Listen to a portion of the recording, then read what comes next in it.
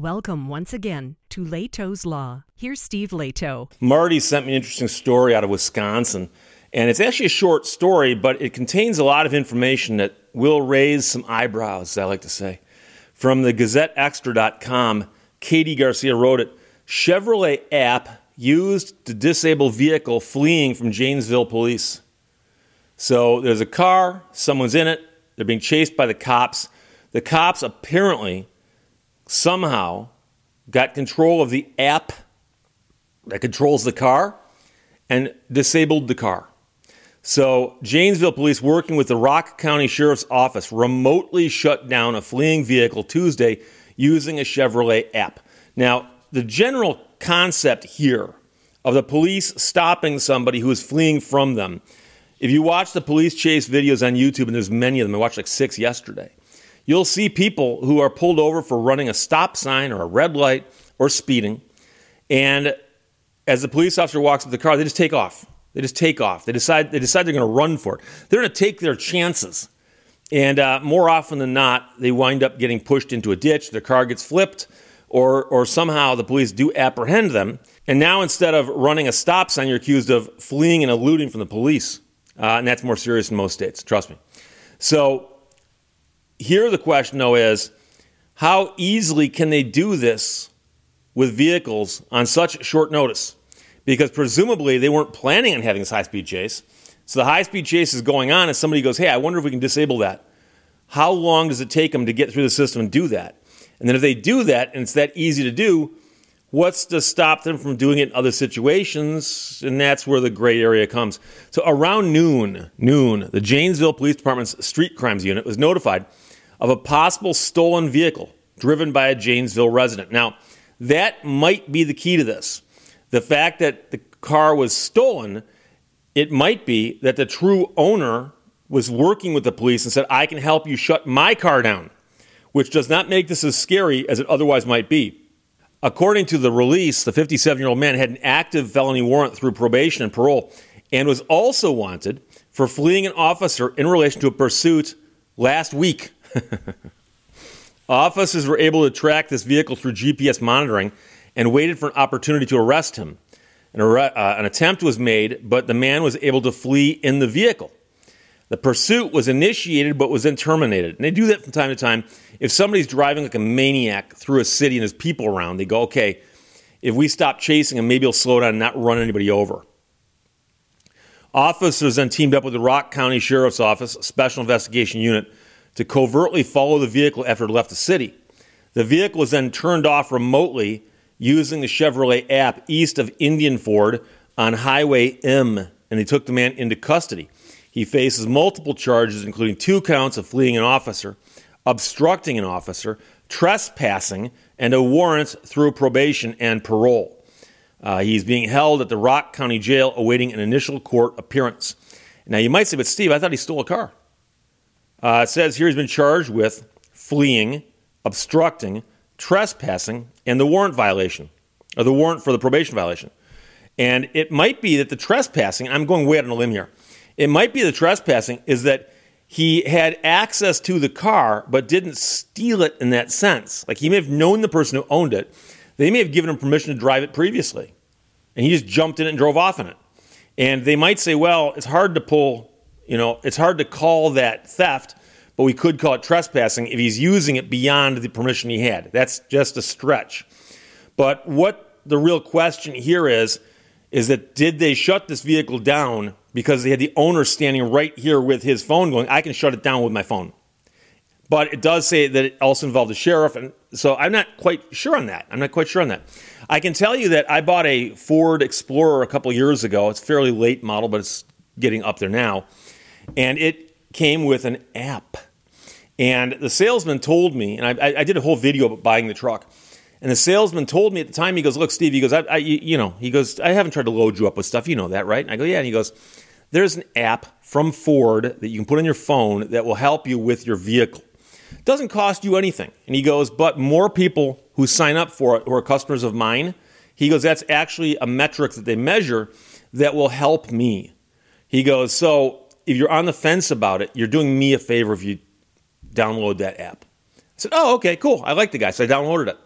And the app allows you to do a whole bunch of stuff, including you look at it, it'll tell you where your vehicle is. So you're in a parking lot, you can't find your vehicle. You look at the app. It'll tell you if one of your tires is low. Tell you actually if all 4 of your tires are low. And it'll also tell you how much fuel's in the gas tank. So you're sitting inside, go, do I need gas? You look at your phone, it'll tell you. So I thought this was kind of cool. And then one day it said one of your tires is low. And it was the first cold day we'd had that fall. And so I went outside and tire does look a little low. I texted it and it was down a couple pounds, but no big deal. I put air in it and the app wouldn't turn off. Now here's the thing. On the dashboard, it also has a tire pressure system indicator and it corrected there, but it would not correct on the app. So I did everything. I shut the phone off, turned the phone back on. I drove the car, shut the car off, cycled the phone. And then okay, fine. I removed the app and reloaded the app and it says your tire is still low. And at this point I realized, okay, they didn't quite get the bugs out of this. They can build a car, but the app is confusing people. And so I took the app off my phone. So I no longer have the app on my phone for my Explorer, okay? So I'm familiar with these apps, and I'm not sure if different ones do a whole lot more than that, but apparently the Chevrolet app can disable your car remotely, but I assume means that you have to have access to the app and have some permissions. That is, you got to know, for instance, which vehicle it is, and then know how to do it. And again, like I said, the police here had the owner of the vehicle cooperating with them, I believe. So that may have been the big missing piece of the puzzle. There's a big controversy going around right now about how the federal government has an agency that occasionally makes recommendations for auto safety. And some of them are adopted, some of them are not. And one of the things that's apparently coming down the pike, as they say, is a recommendation was made by the feds that cars should be able to detect whether or not the driver is drunk or sleepy. And now, if you'd said this to me 30 years ago, I'd say there's no way they can detect that. No way. Well, nowadays when there's sensors all over everything, there's ways they can tell. And so they've said that they want a vehicle to be able to detect when somebody gets into it behind the wheel drunk and to not allow the car to start if that person is the one who's trying to start it. Now, again, I'm not going to weigh in on whether or not that's a great idea. It gets you back to seatbelts. What right does the government have to tell you to wear a seatbelt? However, if a car could accurately tell that you were drunk and it could do it in a non-intrusive way, the question then becomes, is this something that they should do? And again, I'm not sure what the answer to that question is. Because quite frankly, there are cars out there right now that already do this. They're the cars with the interlock systems that were put on there by judges who said this person was arrested for drunk driving. They pled guilty. They now want a driver's license. And tell you what, if they're going to drive a vehicle, they got to be able to prove that they're sober before they can start the car. And the interlock system does that. So that setting makes sense. But should I, and those of you who know me and have watched this channel for any length of time know, I don't drink. I don't preach about it. I don't brag about it. But I often hang out at parties where I'm the only sober person in the room, and trust me, that's more entertaining than drinking. So should I be paying for the technology to be put into my car that will never be used by me? Because it's always going to say, this guy's sober, this guy's sober. If it doesn't say I'm sober, it's malfunctioning. That's it. Now, if it can detect when I'm drowsy, that's an interesting one. I'm not sure, though. And so I can tell you that, I'm an older fellow. And in my life, I've had a variety of jobs.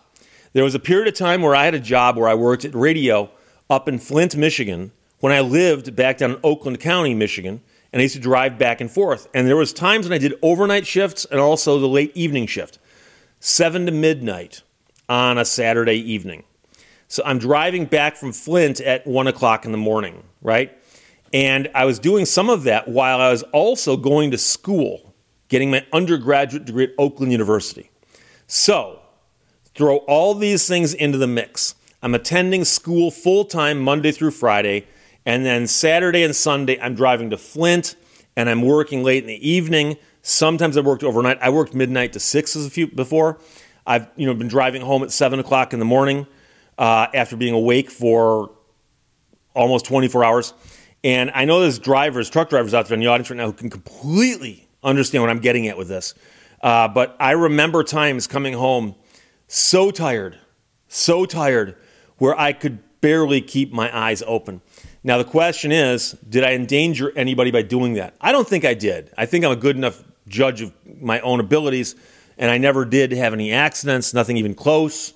And the drive at 1 o'clock in the morning is a straight shot. There's not a whole lot of traffic out, maybe a few deer. But so the question then is, at what point does it have a hair trigger? Does it say, oh, you did this with your head one time, you can't drive now?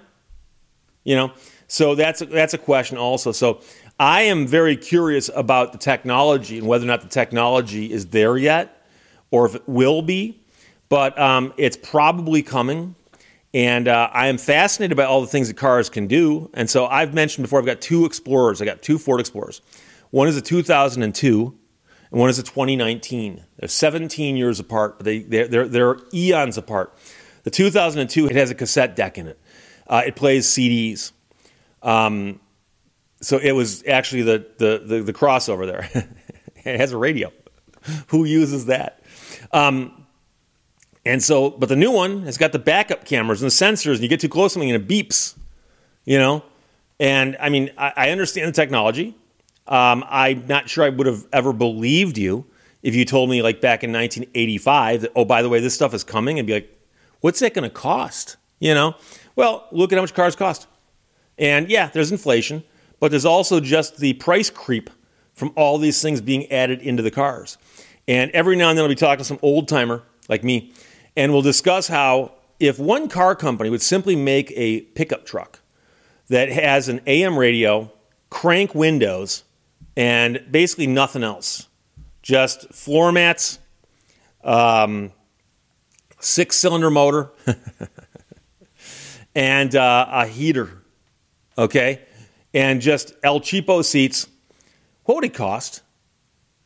You go, well, it doesn't matter. You're still required by federal law to have the following things, certain type of bumpers, airbags, and then you realize, oh, so you can only do so much to keep the vehicle that cheap.